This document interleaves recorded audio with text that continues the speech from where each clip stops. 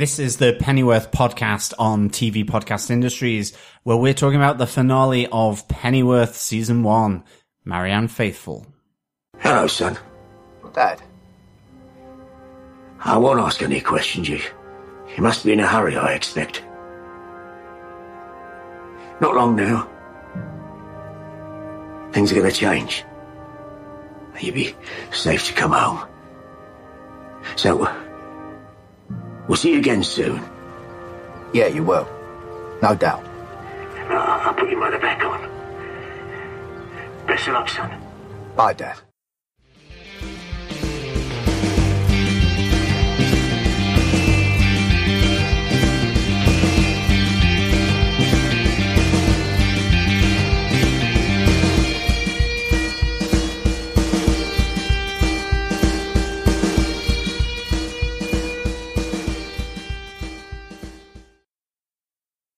Welcome back, governors, to this final episode of Pennyworth Season 1, Episode 10, Marianne Faithfull. This is TV Podcast Industries, and this is the Pennyworth Podcasts. And this is John, one of your hosts. Welcome. Well done, John. I'm your other host, Derek. We are moving very soon from our current location in our current podcast room. You may notice there's a little bit more of an echo than there normally is on our podcast. Really sorry about that. That means the room is emptying out. All of those wonderful books you used to see on Gotham TV Podcast have all been removed from behind us. So, feeling a little bit exposed in the room at the moment. A little echoey, methinks. A little echoey. I had a feeling that was coming. This is the finale podcast of our Pennyworth coverage. We're also on holidays at the moment as the episode is being released, so we don't have much feedback in this episode. What we're going to do is going to come back with a feedback episode. If you have any thoughts on the show, we're going to wait a couple of weeks. You get your thoughts together, you watch all the episodes, and you tell us what you thought about this season of Pennyworth, and then we're going to come back and do a one final Pennyworth wrap-up, hopefully tying in, crossing fingers, hopefully tying in with an announcement for season 2 of Pennyworth. Yep, let's hope. But remember, fellow governors and fellow listeners, yes, you can join us over on tvpodcastindustries.com and choose any podcast catcher of your choice to listen through the upcoming shows as well. We are going to delve into The Watchmen coming very soon on HBO and Sky Atlantic from the 20th and 21st of October, respectively. Yes, cannot wait for this, and this should be a nice little bookend as well for our previous Boys coverage. The Boys coverage from the Amazon Prime show. Again, looking at superheroes and who watches The Watchmen, who watches the superheroes. So this should be a really interesting show as we delve into The Watchmen, of course, based on the seminal graphic novel by Alan Moore and Dave Gibbons, and produced by Damon Lindelof as well, of Lost fame. So let's hope it's twisty, turnery, Easter eggy, and all of that. Chris will have an absolute field day when he joins us for our coverage on TV Podcast Industries of The Watchmen. So please subscribe to TV Podcast Industries for all things watchery. Absolutely. And that is another DC comic. So I think this is the first other DC show we've covered other than our Gotham coverage and our Pennyworth coverage. We've never covered another DC show, done loads of Marvel stuff, done loads of comic book TV shows, and as John mentioned, we did The Boys as well. You can get every one of those and all 425 episodes that we've done so far over on tvpodcastindustries.com. We've got Pennyworth here, which is not based on any particular property in the DC world, but set 40 or 50 years before we've seen them on Gotham. And now we're going to have DC's Watchmen set 30 years after the seminal comic book. Make sure you read it. I've been reading it the last couple of weeks, getting myself up to speed on The Watchmen before it comes out on the 20th of October. Check it out. It's very weird and very interesting towards the end, and apparently all 12 issues of the comic book are going to make it into reference material, I suppose, for this new show. So I'm guessing some of the weirder stuff is going to be referenced on it. I've been watching The Leftovers as well, which is another one of Damon Lindelof's shows. And yeah, he definitely will go to interesting places in his drama. So I'm intrigued to see what will be coming in The Watchmen later on. this month. Yeah, well, he put a polar bear on an island, so let's see what he can do with The Watchmen. Wasn't just him. J.J. Abrams was involved as well. True. So there's loads of other true. people involved. This is a David Lindelof joint, so we're really looking forward to seeing what he does on this one. Yes. So on to our Royal Mail section where we discuss all our feedback on Pennyworth from our listeners. Put stamps on them. Pop them in a letterbox for me. You know I can't do that. You can. Please send in your thoughts about the finale and the series as a whole to feedback@tvpodcastindustries.com. You can also find us on Facebook over on our Facebook group at facebook.com/groups/TV Podcast Industries. Please come on over, join us, and join in the discussion. It's great to have your thoughts. Mm-hmm.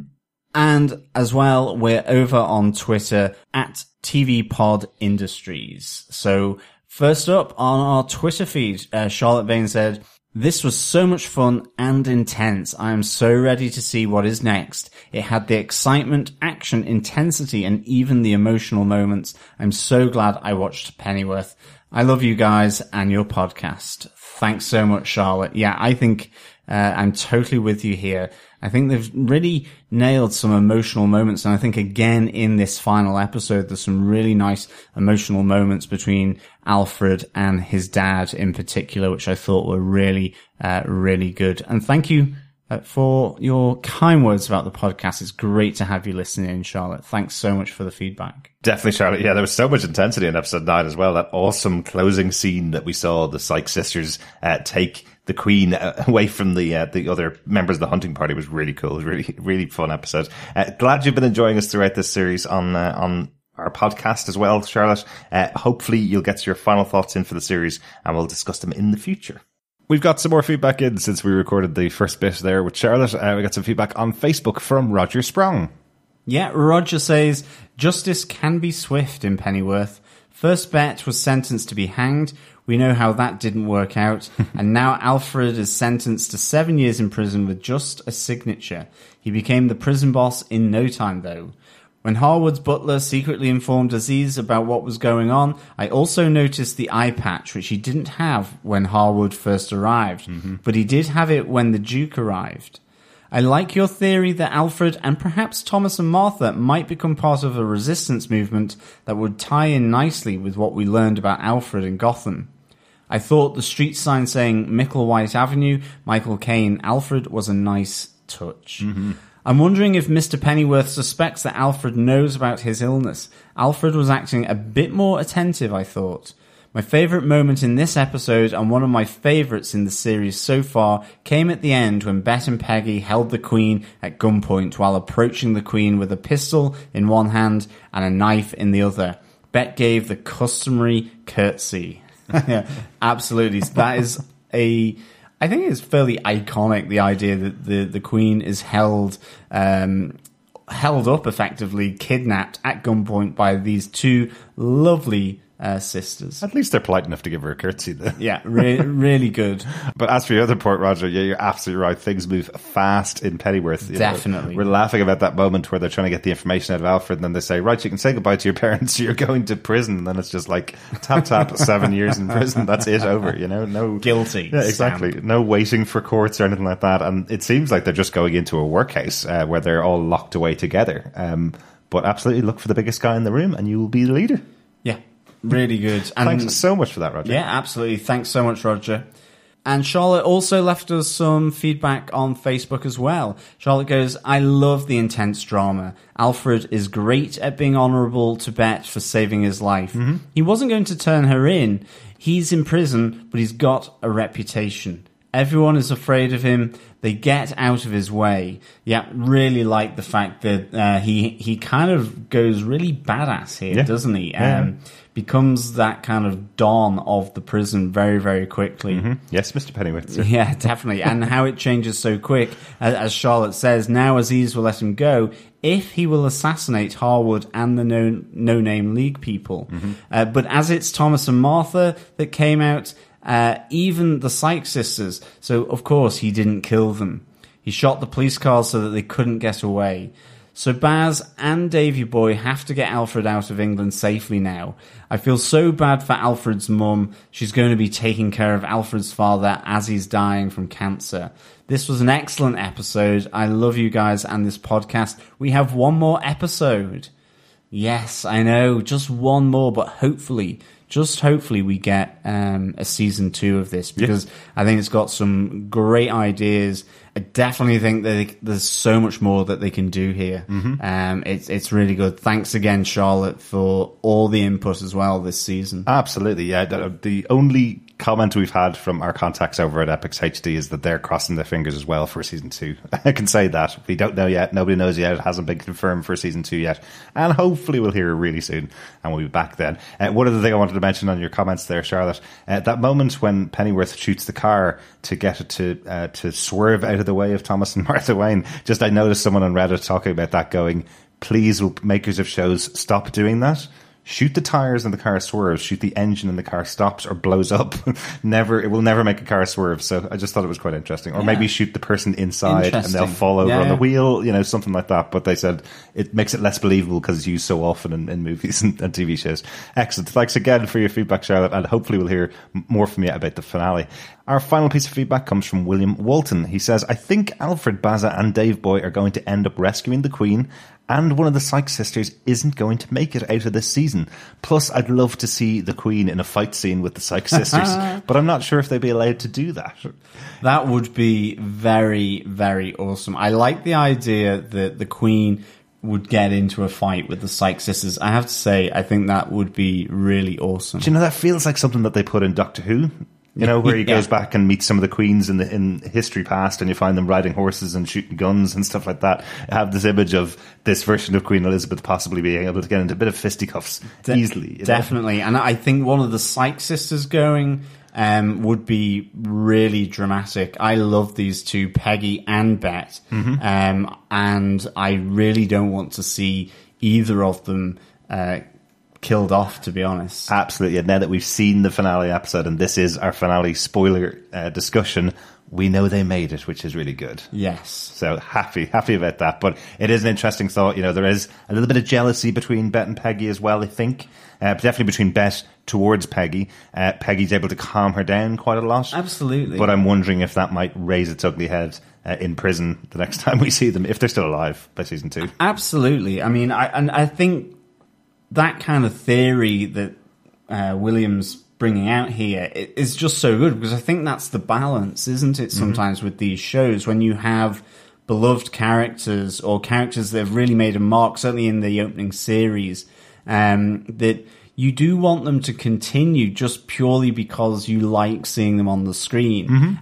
Yet, of course, the dramatic route or even the story arc route might be better served with one of them passing away, and you kind of think, but it just takes them away too soon because of the pleasure you get from watching the performance. And certainly that would be the case for me if they had done this with the Sykes sisters. Absolutely. I love the two of them. Yeah, and it just does feel like something that Bruno Heller and Danny Cannon are particularly good at. With, if you remember, obviously, as we always say, Gotham started out as a show about the cops, and because they created such great villains and had such great cast members in Corey Michael Smith particularly, and Robin Lord Taylor as the Penguin, those characters are the ones that stood out for all of the 5 seasons of that show, and they were supposed to only be in it for a few episodes here and there, and ended off being very central to the show, as central as Jim Gordon, so always a good thing. We're going to go on and talk about the final episode now. Thanks so much for all your feedback. Yeah, so again, thank you so much to everyone. I think with that, on with our spoiler-filled review.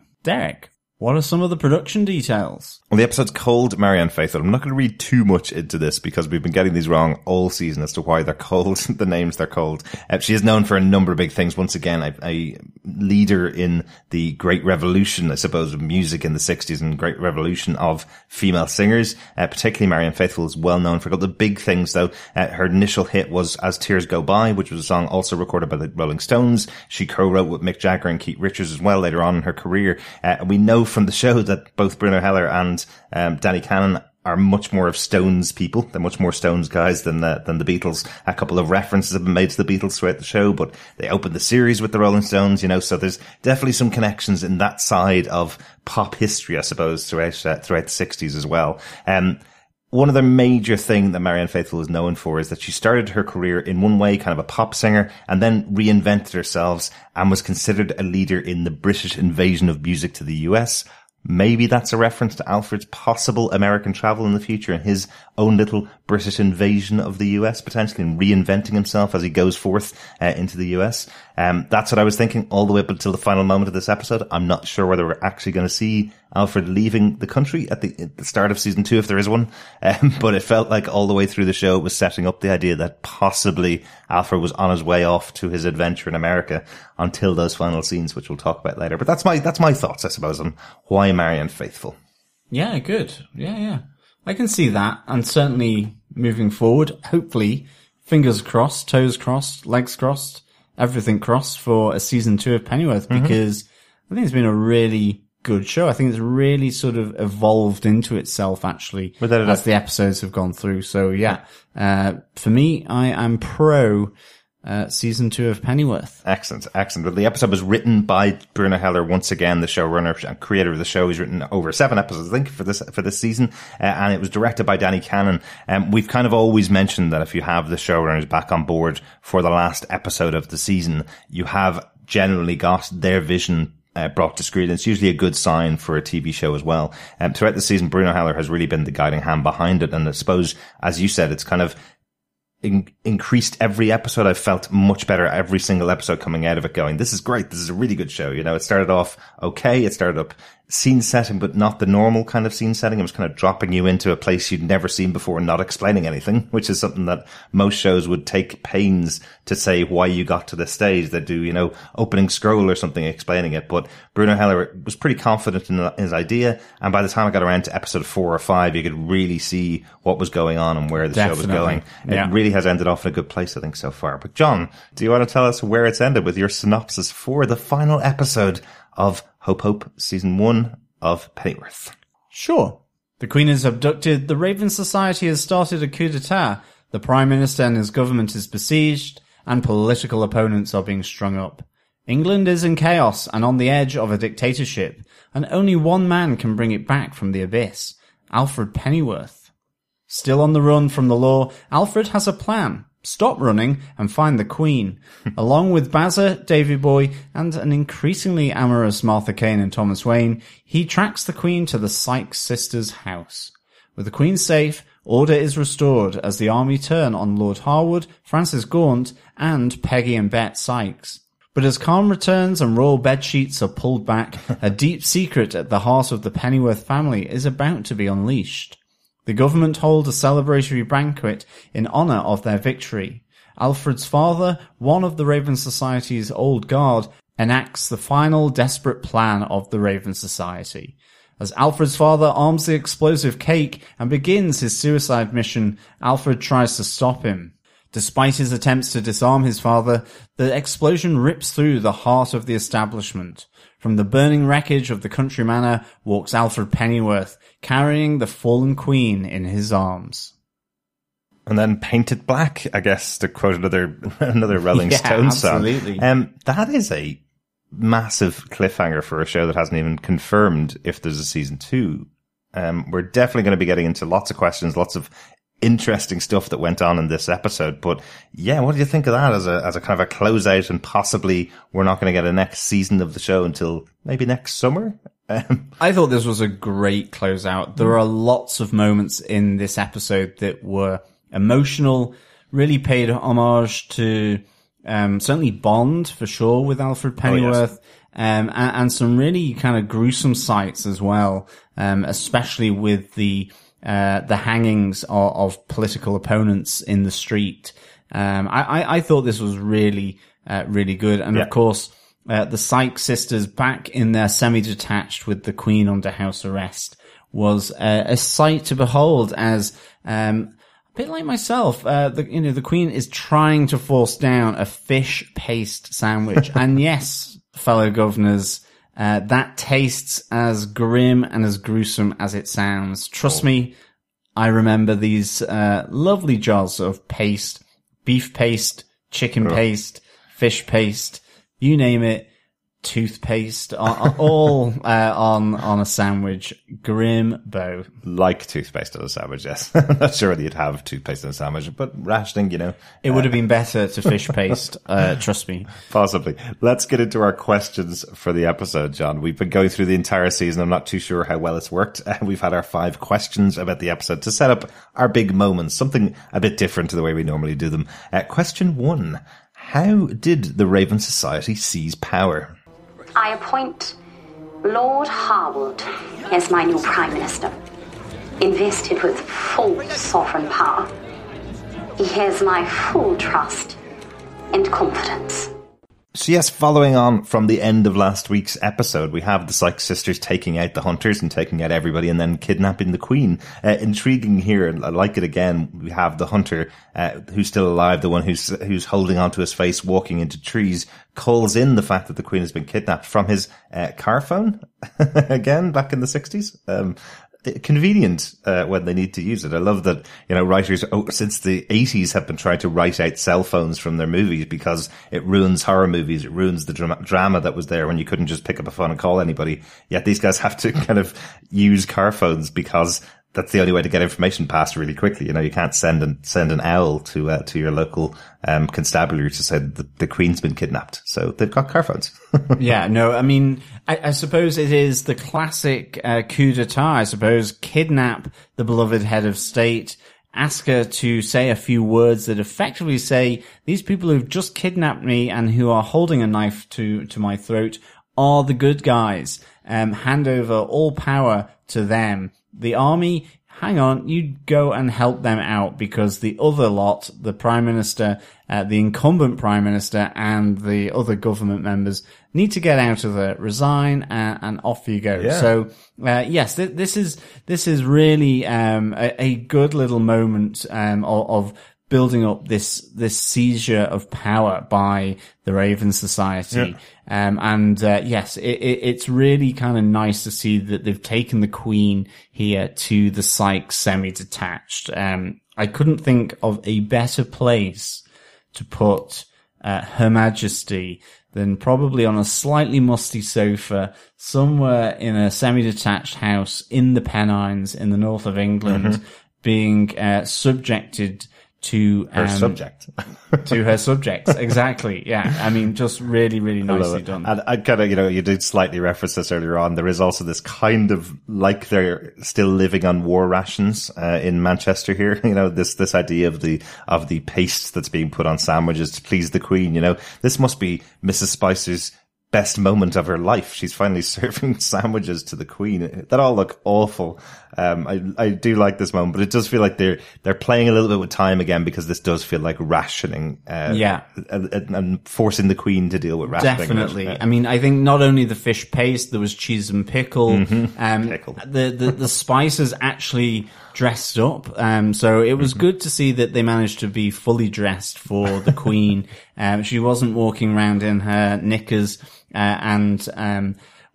we didn't see Mr. Spicer, but we assumed that he was also respectably dressed, although later on in the episode we do see that maybe he was jumping out of a few too many closets, probably to scare the Queen, wondering, who would be behind that door with a knife in a gimp outfit. Absolutely. I don't know whether he dressed up or dressed up, I suppose, whichever way you want to say it. Just want to call out, we mentioned on the last episode 9, that we were wondering whether Mrs. Spicer was alive because she had, her head blown in half on the ground. It was pointed out to me over on Reddit by Yachts. They confirmed that actually when Mrs. Spicer was in the car driving up there looking really happy with herself, she had that piece on her head that made it look like her head was already blown off.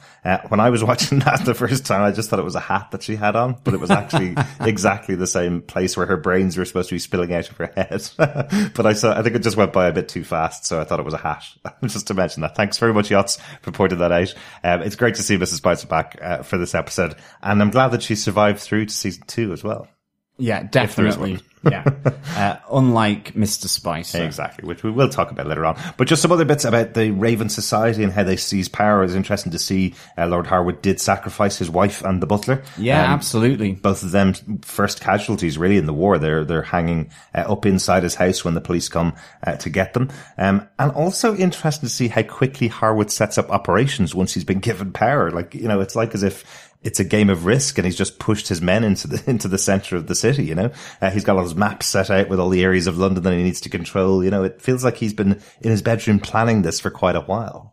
Definitely. I think these are the best laid plans indeed. And in fact, we do see that afterwards that also, you know, if it goes wrong, he does have contingencies in place to try and seize that iron out of the fire. So yeah, I liked how this seizure of power was done. Yet maybe a little quick for sure. Certainly I felt that his fall from grace seemed very quick or just very abrupt. But I mean, look, that's really just nitpicking on my behalf, just because I really liked how they were beginning to establish this takeover of power. And part of me actually thought that that was how it was going to be left, in that you would, I think we had that conversation on the previous podcast where we would have this kind of French resistance type tale for season 2 with Thomas Wayne, Martha Kane, Bazza, Davy Boy, and Alfred kind of,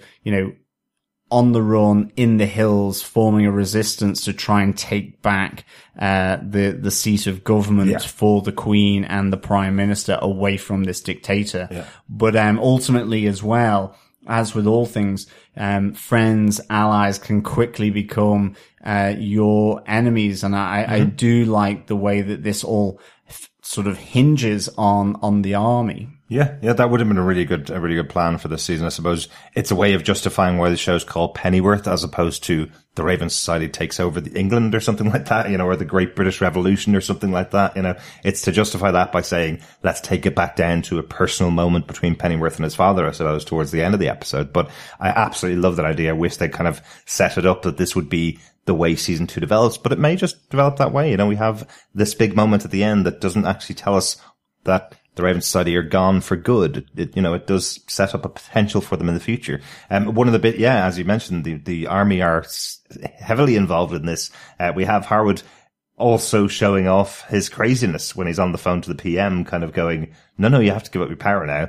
And the PM's going, you need a moment to think about this. And he's like, well, what is there to think about? I have the Queen, I have all the cards, and she's just told you to give up power. So I'll expect you out there. I'm going to string you up. And it's only because of the leader of the army, the main general of the army, who's telling him to back off for 24 hours. That's the only reason I think that the PM survives up until that final moment. It's really interesting because, you know, as you say, Lord Harwood has the army, he has the Queen, he even has the Windermeres if the Queen doesn't play ball. But for me, all the way through this, I was thinking, until she was arrested, does he have Frances Gaunt? Because she was still very much sort of at unease with what was going on, really. And I liked that. I liked how that played between these two characters, because you do get that moment where Lord Harwood, you know, he recognizes her loyalty, but he knows and he can see that there maybe is a slight waver from her.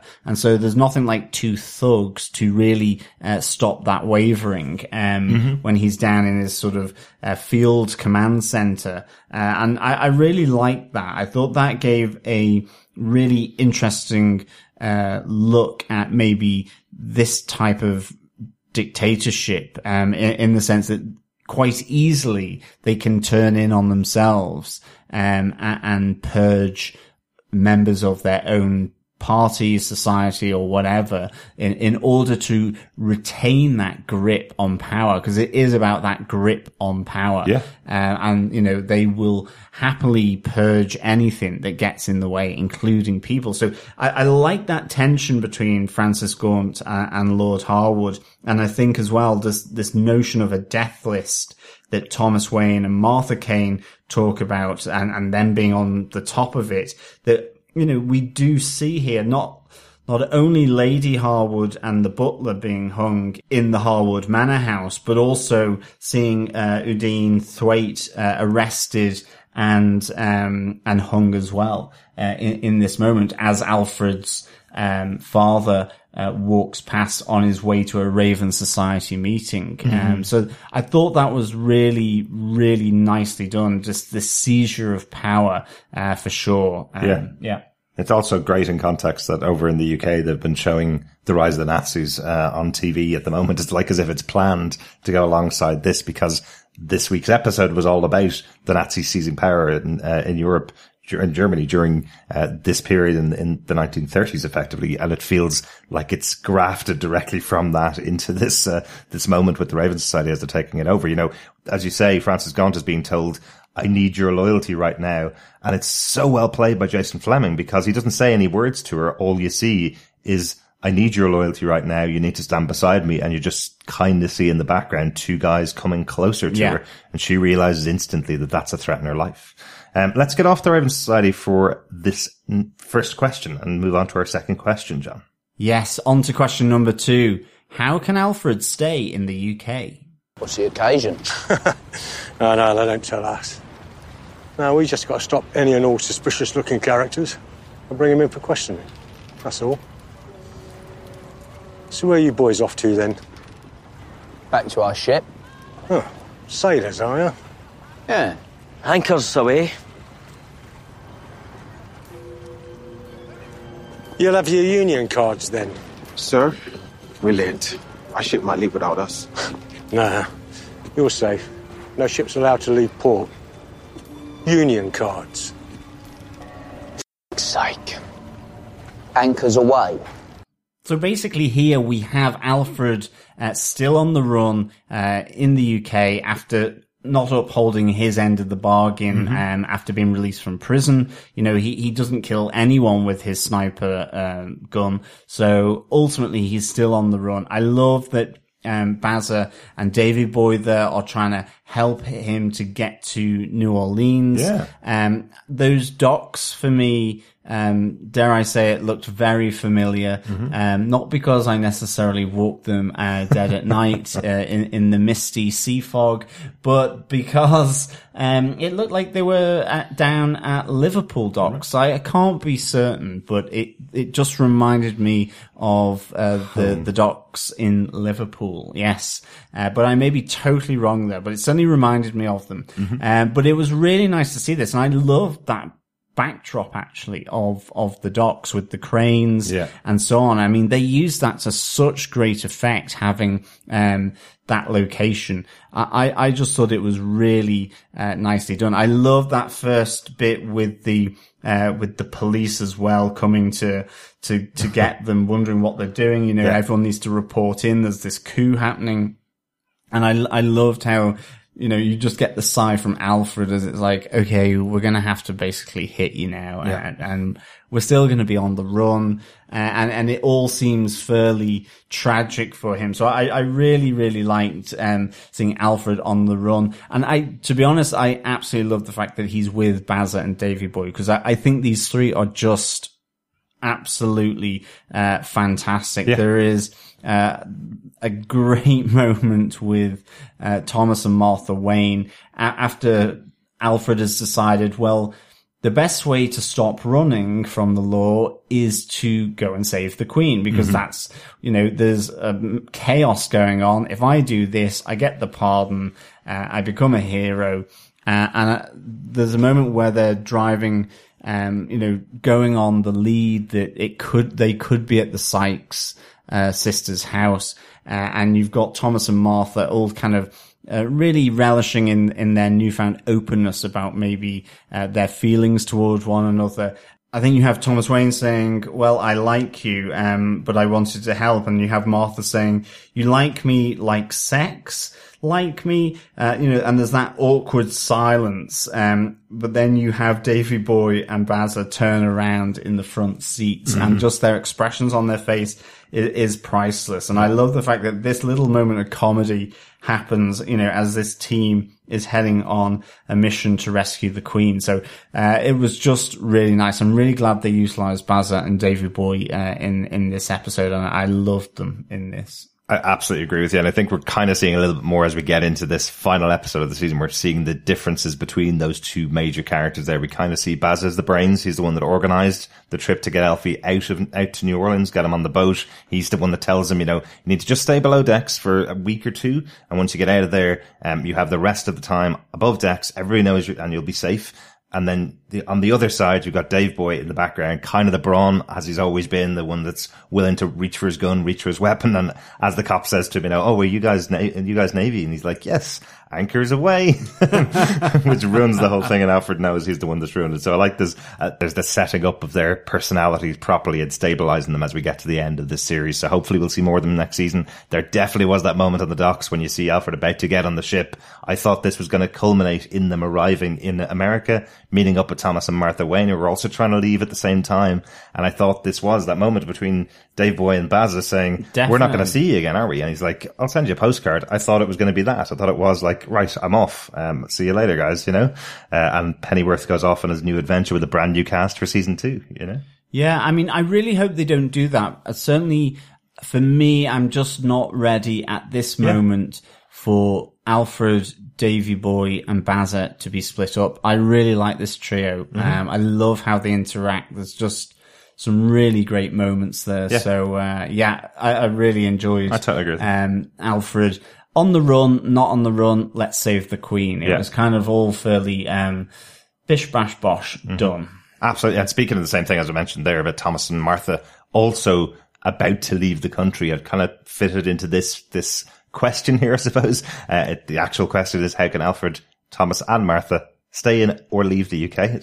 But it was way too long. I like Thomas going to Martha and telling her all of the information that he has from the CIA, effectively saying that there's going to be attack, there's been a coup, we need to get abroad, and he wants to take her with him. This idea of the Raven's death list comes up here, where he says, definitely, you know, if anybody's on the death list, it's two of us. We were seen as the patsies who were trying to negotiate with the Raven Society when those shots happened, and now they've taken power. We are absolutely gone. And in order to save Martha, he has to tell her about Undyne Thwaite. He has to tell her that it was all arranged and all supported by the CIA. She killed her husband in front of herself to show the public that it couldn't possibly have been her, and the shooter was Alfred. So the whole story is just revealed in front of Martha, who doesn't believe him initially. It takes a little time, and as you say, the reason why she does believe him eventually is because he finally admits that he has feelings for her. Interesting. Yeah. No, it's amazing that was so open, actually. It's something that could have been sort of drawn out further, but I think, you know, not knowing whether you're getting a season 2, I think it felt right that it all came out here. Yeah. I think it really did, because I think it helps to propel Martha and Thomas's relationship, or at least trust in their relationship. And I don't mean a loving relationship at this moment, but, you know, it adds to that depth of their relationship. Yeah. I kind of like the way that Martha kind of twists the knife with Thomas a little bit. She seems to be enjoying the fact that he may have feelings for her and hasn't really worked out. And that kind of gives her power. As we said earlier on in the season, when his sister Patricia was around, she's basically been told that Thomas always dumps girlfriends. Thomas always dumps the women in his life. And Martha sees kind of a bit of a challenge there, I think. You know, maybe we'll get into a relationship and maybe I'll be the one in power. Maybe that's what Thomas likes about me. So she feels like she's in a bit more of a powerful situation with him. Because remember, all the way through, he's been telling her what to do. He's been telling her not to go to the CIA. He's been telling her she can't come to Crowley's house with him when he was doing that investigation. We hear here when Alfred comes up with the plan to save the Queen from the Sykes sisters, she agrees to go with him and then says, Thomas, you can leave if you want to. You don't have to come with me. Exactly the same kind of lines that Thomas has been saying. So she's moving into that position of power in the relationship as well. So quite cool. Yeah, definitely. And we do get that deepening of the relationship with Thomas and Martha and Alfred as well, when Alfred reveals to them that he could have killed them, but he decided to shoot in the air above their heads instead, because he does have a little bit of a closer relationship with them as well. So. Yeah, certainly Martha, I think, because they went to sort of hell village, earlier on in the season. And kissed and had the Wicker Man. So certainly, I really like that. I also loved, again, this thing from Alfred where he says, well, but I didn't shoot you. I decided against shooting you and just giving you warning shots, basically. He goes, however, Davy Boy and Bazza, were both fine that I should kill you. Like, they were saying, just kill them and let's get on with it. Mm-hmm. And of course, Thomas reacted with thanks very much to Alfred and F you to the other two guys. It was really good fun. Let's get on to question number 3. Just a little point really on what's life like under Harwood. And it's more really to do with Mr. Pennyworth's reaction. He's done it, Mother! He's done it! Who's done it? Who's done what? Lord Harwood has struck! The Raven Society's overthrown the government! The revolution has come. We saw on that phone call at the beginning of the episode where he's talking to Alfred, and, you know, let's say Mother Pennyworth was in tears. Like, she was really distraught about the fact that she's losing her son. And you have Mr. P coming downstairs, getting on the phone with Alfred, chatting away to him on the phone and saying, I don't want you to talk to you too much because I don't want you to reveal any information to me, but something's happening that may mean you'll be coming home very soon. So he gives them the little moment there to say, Alfred, I'm involved in a coup that's about to happen, effectively. And you see him celebrating in this moment when the streets are filled with Harwood's tanks effectively coming in. You hear him cheering from upstairs, giving his wife a big hug and a big kiss, saying Harwood's won, he's the winner, and cheering them on down the street, you know. This I think works really well when you have that moment later on in the episode where Alfred and his mother are both going, feel something's a bit off here. I think it works really well because you have all of these moments leading up to it where you could absolutely say this guy's been acting differently than he was in the past. Yeah, and definitely. I really like this kind of family secret in a sense, although it's not really a secret from Alfred's mother. But I like the fact that, you know, they know something is off with him. I like the fact that we go in a little deeper because, you know, up till now we've only really seen Alfred's father at the event in the park where Lord Harwood was giving his rally cry. We've seen him at a sort of a town hall type meeting with Francis Gaunt. But here we actually see he is the leader of kind of a Raven Society lodge, and that he's part of this old guard, or they call themselves the old guard. And, you know, he gives this sort of rallying speech going, you know, we are the old guard. We are different from the new members in that we will die for our cause. You know, we are the last line of defense to protect what is happening out on the streets. And, you know, in that sense, he is absolutely fine with the martial law, with the tanks and the army coming on the street. We see him saluting them. I mean, I think that moment where he is looking up at Udine Thwaite's body, there's a poignancy to it in that he's looking up there and there is no remorse. It's like, job done. And I thought this was like really good to flesh out his character like that, and certainly with this lodge. And of course, this lodge and the old guard suddenly becomes hugely important right at the end. Yeah. You know, that last throw of the dice that Lord Harwood makes to try and cling on to power and to seize victory from the jaws of defeat, so to speak. So I thought this was really good to put Alfred's dad in that moment.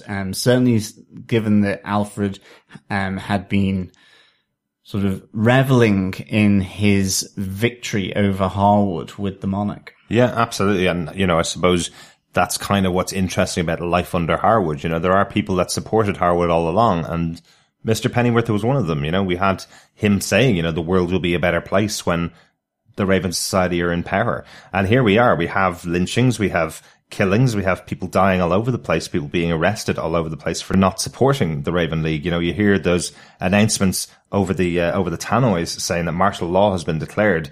Anybody other than the police or the Raven Society that is in the streets is going to be arrested. You know, that's quite significant. And this stuff rolls in really fast. You know, obviously they've got a very short amount of time to tell this massive story.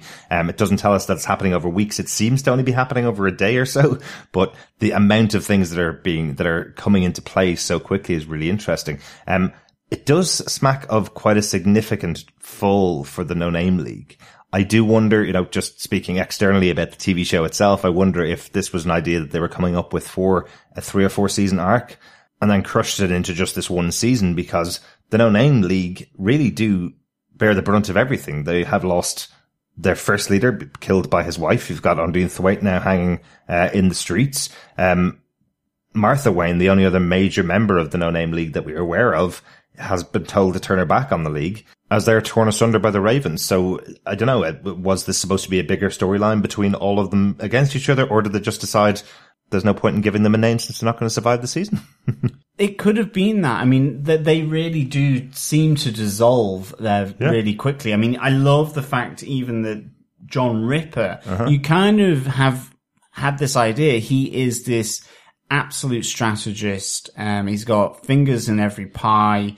I mean, to some extent, I even thought that he was maybe double-crossing Undine Thwaite, maybe a Raven, maybe a member of the government secret service. But I love the fact that even in that moment, he slinks off as Undine Thwaite is being arrested. Yeah, as Undine's being dragged away and then hung up in the streets, he's looking back at her, you know, just as if he's just gotten out of bed with her as well, because you see his shirt's not fully buttoned up as he's leaving Undine's apartment. He's just not even buttoned up, and he's just kind of slinking off into the background. Yeah. So, you know, ready for another day, ready for machinations against somebody else, but he does seem really shocked that he got out of that situation. Absolutely. Like, he is the true opportunist here. And yes, and that makes me think maybe he's the one that called and told them where Undine Thwaite was as well, because he was in the house. Maybe that's what the look is on his face, that he's revealed where she was. Yeah, it could very well be. I mean, I think, as you say, there is such a big story here that it could easily have been done over a number of seasons.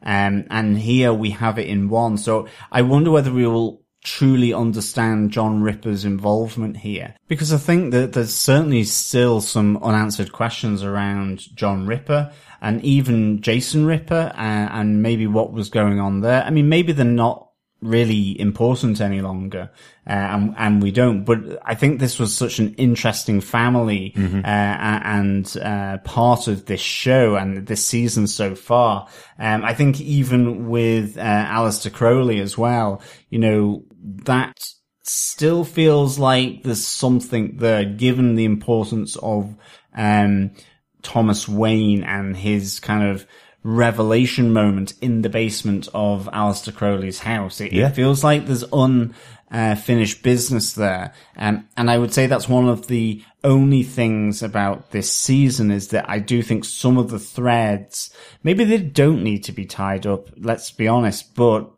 I feel that they could have been brought to a closer connection with some of the things and events that went down in this episode, and dare I say it, maybe even episode 9 as well. Yeah, well, possibly, you know, if there is a season 2, these are people that Alfred can go and talk to.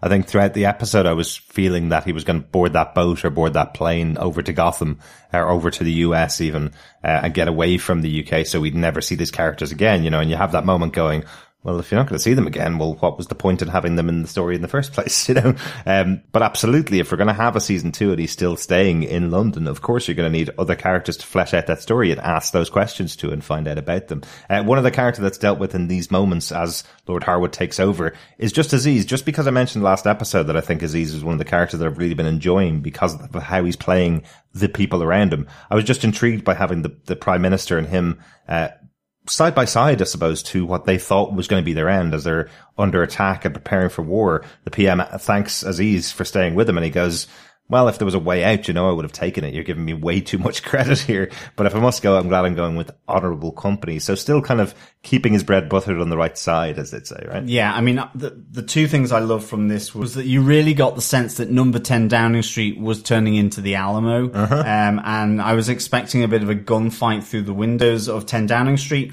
And certainly because, and this is the second point that I really liked about this between the Prime Minister and Inspector Aziz, is this double-barrel shotgun-wielding Prime Minister as he, dare I say it, locks and loads, ready to take on Lord Harwood's forces. So, yeah, this was a nice little moment, I thought, for sure. Yeah. But shall we move on to question number 4? Yes. How exactly was the Queen saved? If we rescue the Queen, I'm sorted, aren't I? Wouldn't need to run. Never mind Newgate. Knighthoods all round. I could stay with Mum and Dad. And if we fail? Fail? Gertrude. Part of the thing I had under this point was just about Bet and the Queen's relationship in this episode. I love Peggy's reaction to how cruel Bet is being at times. You have Bet talking to the Queen going, if you want to live, then you need to do what you're told. Yeah. Peggy's kind of looking at her going, you're not going to kill the Queen. She's here for a specific reason. We've been ordered by Harwood. You're not going to kill her. And then even later on, when they're having that discussion and playing that game, the Happy Families game, Bet starts getting more and more aggressive with the Queen for winning the game effectively. And Peggy's kind of talking her down going, look, there's a challenge on the throne. We've kidnapped her. She's in Manchester away from her home with people like us. She's had a knife at her throat.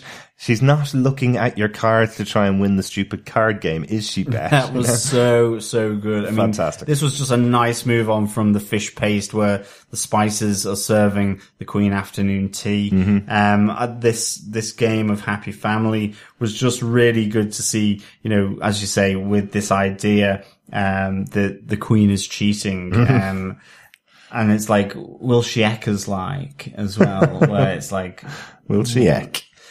She's not doing this. As you say, she's basically trying to survive. She's not going to, get you angry in any way so that you'll try and kill her.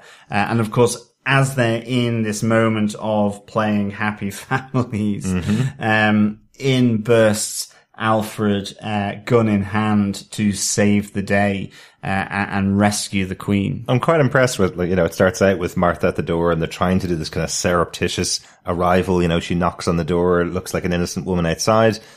Thomas tries to come up with something on the spot to get them into the house, and then Martha just punches Mrs. Spicer in the face and walks in through the door as Alfred and the two boys, Dave Boyd and Baza, arrive to kind of clear all the corners and make sure there's nobody in hiding. They didn't check the closet, unfortunately, for Mr. Spicer. Didn't. I mean, that was like a Jack in the Box, really. I mean, dare I say it, a bondage knife wielding Jack in the Box. But nonetheless, I was just like, where did he come from? I know. And then I was like, well, I hadn't seen him and I was wondering what was happening to him. But yeah, obviously he was locked up for the day, with, probably in some kind of stress position, waiting with a for knife. his moment, to effectively try and stop this rescue of the Queen. He does stab, Davy Boy, but, unfortunately, Mr. Spicer is no more. R.I.P. Mr. Spicer. Yes, shot in the head by Baza, pretty definitively as well, unfortunately. We do get this kind of roundup later on when they're making that phone call after they've freed the Queen, where everybody is in the room. Everybody's in one room sitting side by side to each other, just to show you that even though Dave Boy has been hit in the chest for the 4th time this season. Yeah, he's had a pretty rough ride this season. I'm wondering if the knife went through the hole that was also a hole from a previous gunshot wound that he got in the first episode, potentially. Definitely another square on the board game of Clue, isn't it? Mr. Spicer in an S&M outfit, in a wardrobe with the knife. Absolutely. So on the guy's resume, I played a knife wielding gimp. Yeah, very impressive. Very impressive. Excellent stuff. But good to see Dave Boy still alive. He seems to be a person that cannot die in this show. I'd love if they changed his name to be the character from Gotham that was killed by Catwoman, by Selena Kyle in season 1 of the show, or season 2 of Gotham. It'd be really interesting that Dave Boy survived all of these years with all of these attacks from everybody, and then he gets to Gotham and meets Selena and she kills him. That'd be just a nice little reveal if they did that. But I don't think they go to, unfortunately. But yes, that's how they saved the Queen. Dave Boy is fine along with everybody else. Harwood is working on the death list. When he gets that phone call, you hear him actually saying the death list out, going, if you can kill that guy, then you don't have to kill that guy. But actually, you might as well kill that guy anyway. And you hear him just going through these machinations in his mind. And in the background, getting more and more het up, actually, you do see Frances Gaunt kind of freaking out that she's standing in the same room as this man who's putting a list together of the people that he's going to kill. Yeah, absolutely. But that's when the call comes in from the Queen to take him out. And leader of the army kind of going, you know what? I don't normally take pleasure in taking orders, but now I'm going to take some serious pleasure in taking you out, as he takes out the two guys on either side of that Harwood. was nicely done, actually. I love how he whispers it to his captain, and she goes round and just sort of assassin-like shoots the two bodyguards in the head. But yeah, I mean, certainly this coup has failed pretty much before it got started. For some, it started too soon, and yes, it did finish them off like undying Thwaite. But I liked how the army general takes back control. Not that I want to use that phrase, but certainly brings order to proceedings and ultimately ensures that the coup has finished. Absolutely, and removes the ceremonial nose from Harwood as well. Oh, yeah, that's takes off his nose to spite the British people. And we do get the pajama prisoners. Yes. It looks like they're having a nice cozy night in during the winter, about to settle down, except for the fact that there are the cell bars there. Yeah. Do you know, that really reminded me of something from Batman 66? That reminded me of something that you'd see in the movie, actually, where you have Penguin and you have Riddler and you have all of them lined up in a bunch of cells beside each other. That's really what it reminded me of. Yeah. Because it just looks weird that you'd get your 4 major prisoners that caused this coup and put them all side by side in these prisons. That would be a very weird thing to do. But in pajamas and not like prison oranges. Well, yeah. But, I must say, I love that pajama party in prison. Yeah, really good to see. And of course, after ensuring that the British people are safe, and sort of making sure that, she has communicated this to her public, there is a bit of rumpy-pumpy between the royal lady and Alfred, as he effectively bags the Queen. I must say that here, I think Jack Bannon plays this so well, this kind of tense awkwardness that is also filled with pride, in that he has, just had this intimate evening with the Queen, as I presume that this is, she fancies the ass off him a bit. But I really enjoyed how Jack Bannon played this sort of pride, slightly awkward, maybe a little shame, fish out of water kind of thing. Really, really nicely done. Oh, cheeky chappy. There's definitely cheeky chappy. Yeah, that moment where the Queen says to him, "Now you can't tell anybody about this," and he goes, "Don't believe me at all." Like, I went over to the Queen's house for the afternoon and she slept with me. It's not something that generally would happen. 2 other things are on this as well. So when the Queen relays her message to the British people, the TV channel is BTN.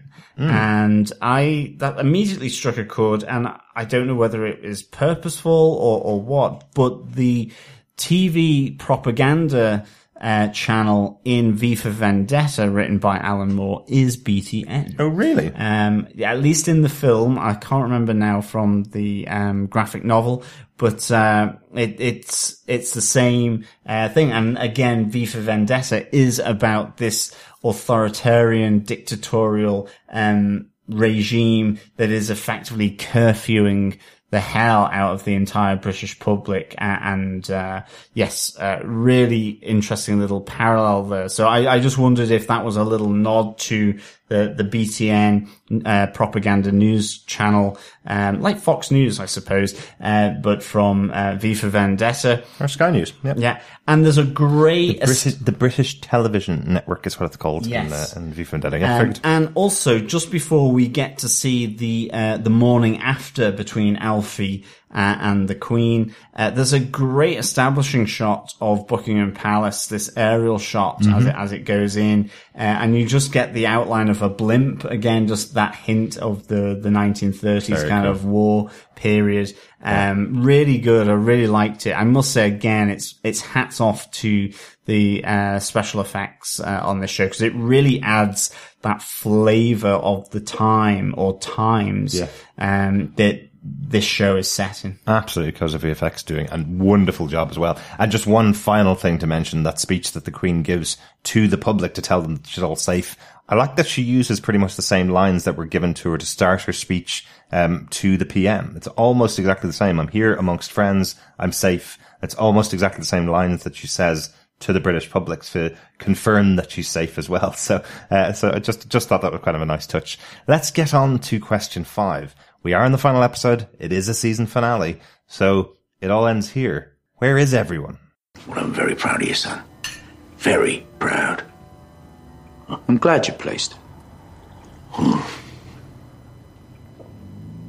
would have thought you'd have quite liked the look of Howard and the Ravens. Order and strength and all that. And all that. Well, I dare say there's nothing wrong with order and strength, but what do I know? We don't know what's going to happen in the future, so it's good to kind of catch where everybody is in the show. We saw Aziz obviously with the PM early on in the episode, in that moment where he's kind of declaring on the side of the PM, saying he's a good man, I suppose, but it doesn't seem to feature in that final moment at the mansion at the end of the episode. Just looking at some of the other characters, Baz and Davy Boy head back to the Severed Arms and talk to the landlord there. There's a little gag about, oh, what a weak coup, eh? What have you guys been up to? Nothing really. Yeah, absolutely. And then we do have his daughter arriving, and they say they don't know where Alfie is. So cutting Sandra off from Alfie again. That is just followed up by the moment that Alfred's coming out of the Queen's bedroom. So interesting that they cut Sandra and his relationship off as he's bedding the Queen in the background. Seems like popular opinion, that speech that the Queen made seems to have placated the people of London, at least. The people that we see on screen kind of going, well, we're all one country, right? There is that line that's used by the landlord as well, which is a reasonably well-known line about, if you don't like it, get to the back of the queue. Kind of a we are one nation, and if you don't like it, go back to where you came from is kind of the sentiment of that. So once again saying not everything's buried in behind everything that's happened that the Queen's taken back over. There is still a lot of problems in this version of the UK, right? Yeah, absolutely.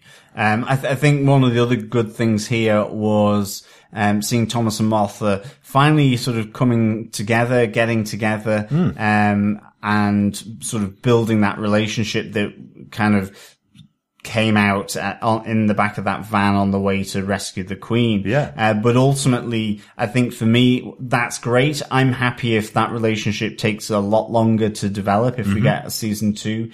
That doesn't have to be a rush for me, but I think, we get the big shock of Thomas being shot from outside whilst him and Martha are in the apartment. I think, as you put it, Derek, a retirement from the CIA, perhaps. Did you have that moment where you're watching it kind of going, we've seen episodes of The Flash, we've seen seasons of The Flash where they changed the entire history of the show by killing off a character. Did you have that moment where you're going, whoa, did they just kill Thomas Wayne? I have to say I did. Yeah. I thought there was a moment that he seemed to go too long without breathing, where I was going, yeah. They are definitely changing this show. Alfred is taking his name and going off to Gotham with Martha. And the bullet seemed to hit pretty firmly in the chest. So it wasn't like it was gunfire and both him and Martha were able to dive to cover. He got straight hit with the bullet, and dropped on first contact after you hear that machine gun and spray of bullets. Yep. And yeah, for sure. In some ways, I wasn't expecting him to come around either. I thought that was going to be more of, we get a season 2. I didn't think they were going to necessarily rewrite it, the history, but certainly that he was going to be in season 2, if they continued it straight after, he would be in hospital having serious issues. And that's maybe where he then decides to study being a doctor, the philanthropic side of the Wayne family, because he's had the help from these nurses, doctors, surgeons, and so on. So yeah, I didn't think he was going to wake up. I don't know whether mouth to mouth was required. Martha probably just wanted to slip another bit of tongue in there after what they've been doing on the couch. But certainly, I was wondering whether, doing chest compressions was actually the thing to do, because he seemed like he'd been shot in the chest. I was expecting him to wake up, go, ow. Well, they do say put pressure on it and then take pressure off and put pressure on again and then breathe into the mouth. That's not what you do. Don't do that if you see someone with a gunshot wound.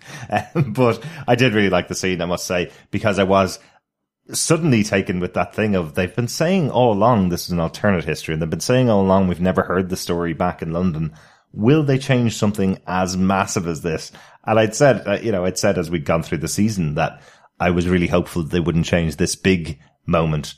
But I wouldn't put it past them, I suppose, was kind of where I was at this moment in this particular scene. I was going, I wouldn't put it past these guys to kill off Thomas Wayne and give us a brand new story if they do get a season 2, big shock, horror end of the season. But we do see him take a breath. We do see him waking back up. So most likely alive if we do see a future of these characters. That's it for the periphery characters. The main, obviously, end of all of the rest of the characters comes, as I said, in a much more personal way than probably we were expecting, as the whole show has been leading to this showdown between the government, the Raven Society, and the No Name League. That's actually played out within the first 29 minutes of this 52-minute episode. Yeah. The rest of the episode really is a lot more personal. It feels like, anyway, to bring it down to Mr. P versus Alfred. Definitely. For me, I thought this was absolutely wonderful. Alfred and his dad, that there's a feeling that, I think it's that moment where we know that Alfred's dad is the leader of this Raven Society lodge, and we've heard about the old guard and all that, and it isn't until Lord Harwood talks about the old guard from the cell that you kind of start to wonder, and then you realize he's the butler for the manor house where this celebratory meal is going on. But it's all that lead up where, it feels like his dad is trying to build bridges, make amends. They're sharing a whiskey here. And he's fairly matter of fact where he says, I suppose you had something to do with overturning this coup. And Alfred going, well, I thought you would like the Ravens, all that order and strength. And again, you have this moment where don't think bad of me, Alfred, as he's kind of getting ready to go out to work, and no matter what people might say, don't think bad of me. So I really like that. And you suddenly are like going, oh, okay, he's not just the member of the crowd at the park or in the town hall, or he's not just like this kind of branch secretary for the local Raven Society, getting drunk once a month, yeah, exactly. Jerusalem. And when he's talking about the old guard, he's just maybe talking about, people of a different generation along those lines. Yeah. This is the old guard who will die and they never surrender.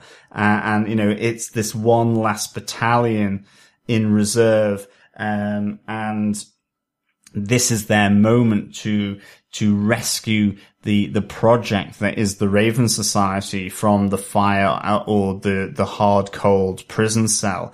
And that's what makes, I think, these moments between Alfred and his dad really poignant. I really liked them, and it really added to the moment where Alfred and his mum realize that something's off, and Alfred goes to, on the motorbike to the manor house. And I have to say again, that shot of him at night going underneath the cranes in the docks, I thought was phenomenal. And the music with it just felt really Bond. And him going to the manor house and creeping in and just everything that happened. I just thought this was really, really good. I absolutely loved this. And of course, that standoff between him and his dad was, again, great. I wasn't expecting Alfred to shoot his dad and for that explosion to actually happen.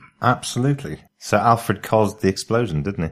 It was one of those moments I watched it the second time. I was going, Alfred shot his dad in the arm. His dad fell to the ground. Dead man switch, I think they're called. Yeah. It's when it drops to the floor and the bomb still goes off. So had Alfred done something else, shot him in the leg, potentially his dad could have still held on to the bomb and not dropped it and not blown it up, but he seemed pretty committed to doing it. I really do, how do you say, I love those scenes between the two of them as it's getting to this moment where he's going to go ahead with it. Doesn't really matter what Alfred thought, doesn't matter what his wife thought, doesn't matter what everybody's going to think of in the future. He knows what's right in his own mind, and this is his mission, and he's going to carry it out no matter what.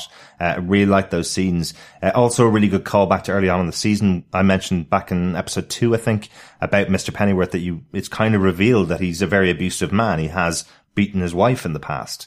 And they reference it here in an interesting way. You have Alfred finding out about the cancer from his mother, and Alfred tells his father. And when she walks into the room, there is genuine fear on her face when Mr. Pennyworth goes to her, "You told him about my cancer when I told you not to." There's genuine fear on her face that he's going to hit her again. But that is just showing that his character hasn't actually changed. It's a little reveal there, so you know this is a bad guy. You know, this isn't someone that we should be on the side of. He is going to now go and try and kill a room full of people. Because he's a bad guy. Yeah. You know, so really nice touches in here from Bruno Hauer writing so many episodes at the beginning of the season, setting this stuff up, and then writing the episodes here. Sam Mendes is finished with his time on James Bond. I think you're right about the motorcycle scene. Maybe Danny Cannon should get a nice big budget and move over to James Bond in the future. Yeah. I mean, it was just so well done. I was really impressed with it, and I loved it. Just the whole build up, and then the kind of little bit of subterfuge as Alfred, sneaks past the kitchen staff and then is caught by a guard. But it works out because, he's known by the kitchen staff because it's his dad up there. And then at the moment where you have the Prime Minister going, what on earth is going on here, as the cake effectively explodes after 10 seconds. So we don't quite know if the whole British government establishment has just been blown up. Certainly the Queen has been rescued, at least her body. I presume she's still alive, but who knows? Maybe. I presume she's still alive as well. We know the PM was at the party. That's the other face that you definitely could make out. They kept referencing him throughout it, and obviously the Queen. But she gets out in the arms of Pennyworth, and it fades to black. One other little touch that obviously is really important here. We've seen Alfie suit up throughout this season in his black and white with tie and gun in pocket. This episode's the first time he's suited up as a butler, because he puts on his butler jacket going up to stop his father. So he puts on his full butler outfit to go up to his dad. So that's the first time that he's done that. Just interesting, because you wouldn't probably think of that.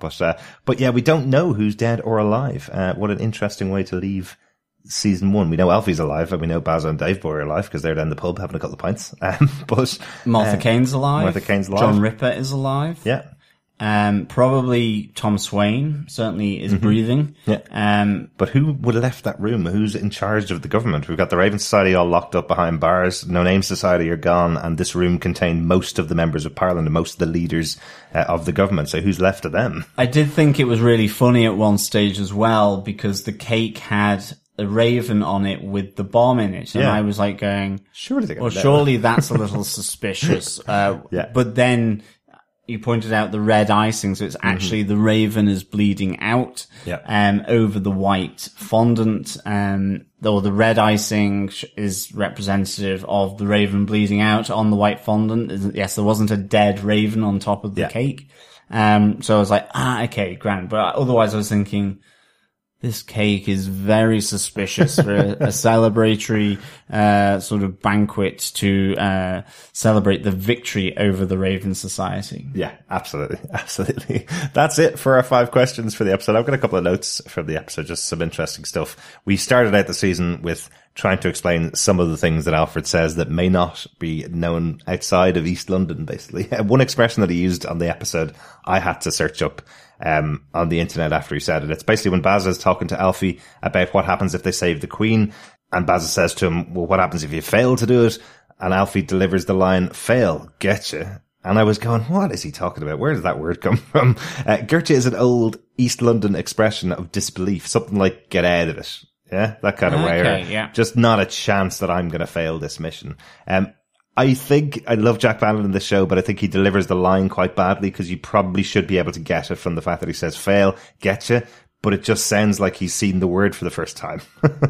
Weirdly, I'm from the 70s. Chaz and Dave, a skiffle band from the 70s, did release a song called Gurcha, which was toned down when it was shown on the BBC because the whole idea of it was a shouty expression that could mean a curse word in East London, effectively. And the producers of the show where they were playing it live weren't exactly sure what it meant. So they didn't want to cause any offense, so they toned it down by taking out a few words when they played it live on TV. Okay, nice. That's what I got in my research. Excellent stuff. Yeah, never heard of Gurcha before. There you go. So I'll play the song for John after it, and I might even put the song in the shoutouts so you can hear Chaz and Dave singing Gurcha from 1978. No, please don't do Chaz and Dave.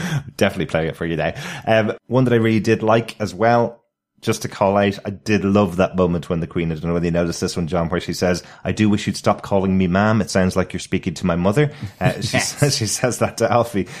I think this is when Bruno Heller was writing the episode. The Bodyguard was very popular at the time, the BBC TV show, with Richard Madden from Game of Thrones in it. And at the time, there was loads of complaints in the US. Not complaints, but people in the US were very surprised at the fact that this guy was calling an older lady what they thought was mother and then ends up sleeping with her in the next episode. So I absolutely think this was a reference to what was going on at the time, especially because this show is being shown in the US. Yeah, well, and also the Queen did a little cheeky phone back as well to Alfred. Yes, she did. Which I thought was kind of interesting. And that was a really lovely moment where Alfred's on the other end of the phone, just with the portrait of the Queen kind of lit up with the lamp, the phone side lamp. Yeah. And it was just, I thought that was a great little moment. Again, Jack Bannon, I think, played that absolutely to a T. Old school Skype phone call, I think we'd probably say. With just the static photograph of the person you're talking to in front of you. Yeah, exactly. That's it for my notes. Any other notes that you have, John? No, none from me. Well, on to you then. How would you rate the finale of Pennyworth? Marianne Faithfull. I would rate it with 5 bondage spicer knives out of 5. I knew that was coming. I knew it was in your head to give it a 5. That is totally justified, I think. Yeah, I really like this from start to finish, this episode. Just everything about it. I think that last sort of half, though, or maybe even 2/3 of Alfred, his mum, his dad, the last gasp attempt of the Ravens, the rescue of the Queen, seeing Alfred bed the Queen, or the two of them bed each other. I wasn't expecting that for sure. I just loved it. I thought a lot of the locations were really great here. I loved the filming. I thought the acting was great. I think it really wrapped up. And yes, I would like to know a bit more about John Ripper, a bit more. I think there's some loose ends here from the series, but it didn't detract from this final episode. I really thought this was a great final episode to wrap everything up. Excellent. Yeah, I know exactly what you mean. I feel like they pared it down quite a bit to make sure that it was about Alfred and his interactions with his father and his mother.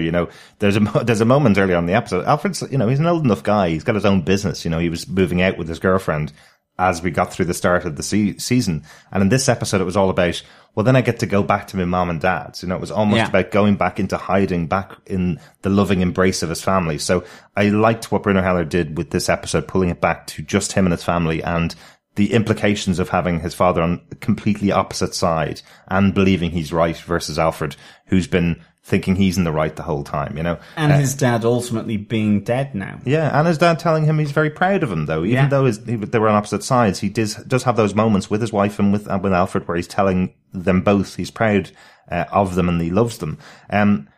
Now, would it have handled another 12 episodes or even another 2 episodes to get it up to 12 or 22 episodes as a season?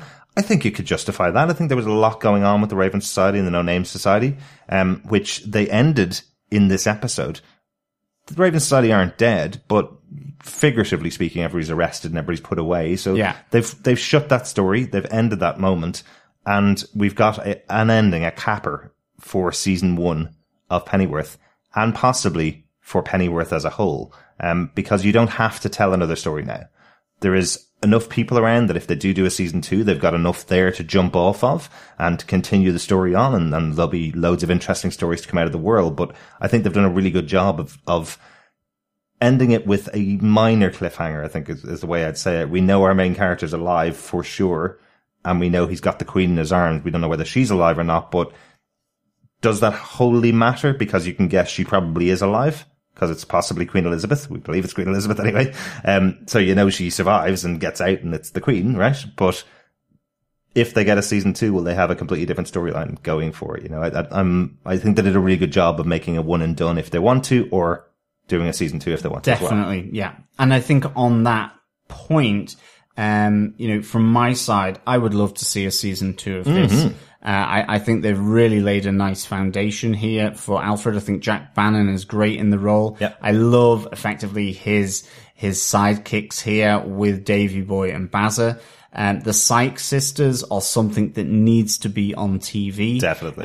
It's a shame we lost dear old Mr. Spicer, but certainly the Sykes and the Spicers really did psych up this show and spice up this show for sure. I really enjoyed them, and I like the context of all this happening, this espionage, the intrigue, the coups, the political maneuvering. I mean, it is certainly valid for our time just as much as back in the 1930s. But and so I think really from that, I would absolutely love to see a season 2. So let's keep our fingers crossed. Absolutely. Hopefully we're going to hear something really soon. The show's going to air in the UK and in all the other territories where Stars Play bought the show. You may be listening to us because you're watching this in a couple of months' time. The show's airing on the 25th of October. All episodes are airing in multiple countries around the world. So hopefully it brings a nice bit of eyes to the show, and hopefully we'll get a renewal announced pretty soon after that, once they know what the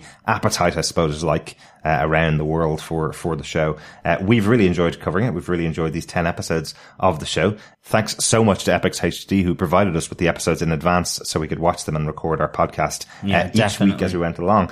So much massive thanks to all of our fellow governors who've joined us throughout the season as well. Yeah, it's been really good to have you on board. Yeah. You know, we've had some really good feedback through the course of this season. Absolutely. So, absolutely. Thank you so much, fellow governors. Yeah, and keep sharing the podcast. This was a small show. Pennyworth on Epix HD was a really small show, a very small run, very small release. Hopefully it'll build its momentum into a big show as it goes around the world. We covered it out of our love for Gotham and out of our love for what Bruno Heller and Danny Cannon have given to us. Share our podcast out there for people who may have seen the show and don't know what to do with themselves until season 2 comes up. Yeah, absolutely. On that note, I think it's great to have had all the governors on board for listening. Thank you so much for joining us. Remember, subscribe and rate us. Leave a review over on Apple Podcast, Spotify, Google Podcast, Stitcher, or any other good or evil podcast catcher of your choice. Yep. Remember, you can search for Pennyworth Podcast to leave a review or rate us. And of course, we will be back with more DC Comics discussion for Watchmen. Yes, Watchmen will have its own feed. It will not be on the Pennyworth podcast feed. Make sure you subscribe to TV Podcast Industries if you want to get everything that we do. Just make sure you search for TV Podcast Industries, or just go to the website, tvpodcastindustries.com, and you can subscribe to it all there. Looking forward to Watchmen. We should have our first episode up on the 21st of October, my birthday. Happy birthday. Well, we'll save the birthdays until we get there. It's almost a month away, John. You don't have to say it just yet. Absolutely. This felt like a birthday, though, getting to see the finale of Pennyworth. It was kind of like a nice early birthday present for me. It was. Happy birthday. Now you know what you're getting. There you go. Thanks so much for joining us. We will talk to you again soon. Watch out for that future episode of Pennyworth where we wrap it all up with hopefully your feedback and hopefully an announcement for season 2. That's my hopes and dreams. Yeah, as always, fellow governors, thank you again for joining us, and thank you so much for listening. It's a pleasure. Yes, you better watch out because I've got my knife and I've got my latex suit and I'm off to go and hide in a cupboard. Bye.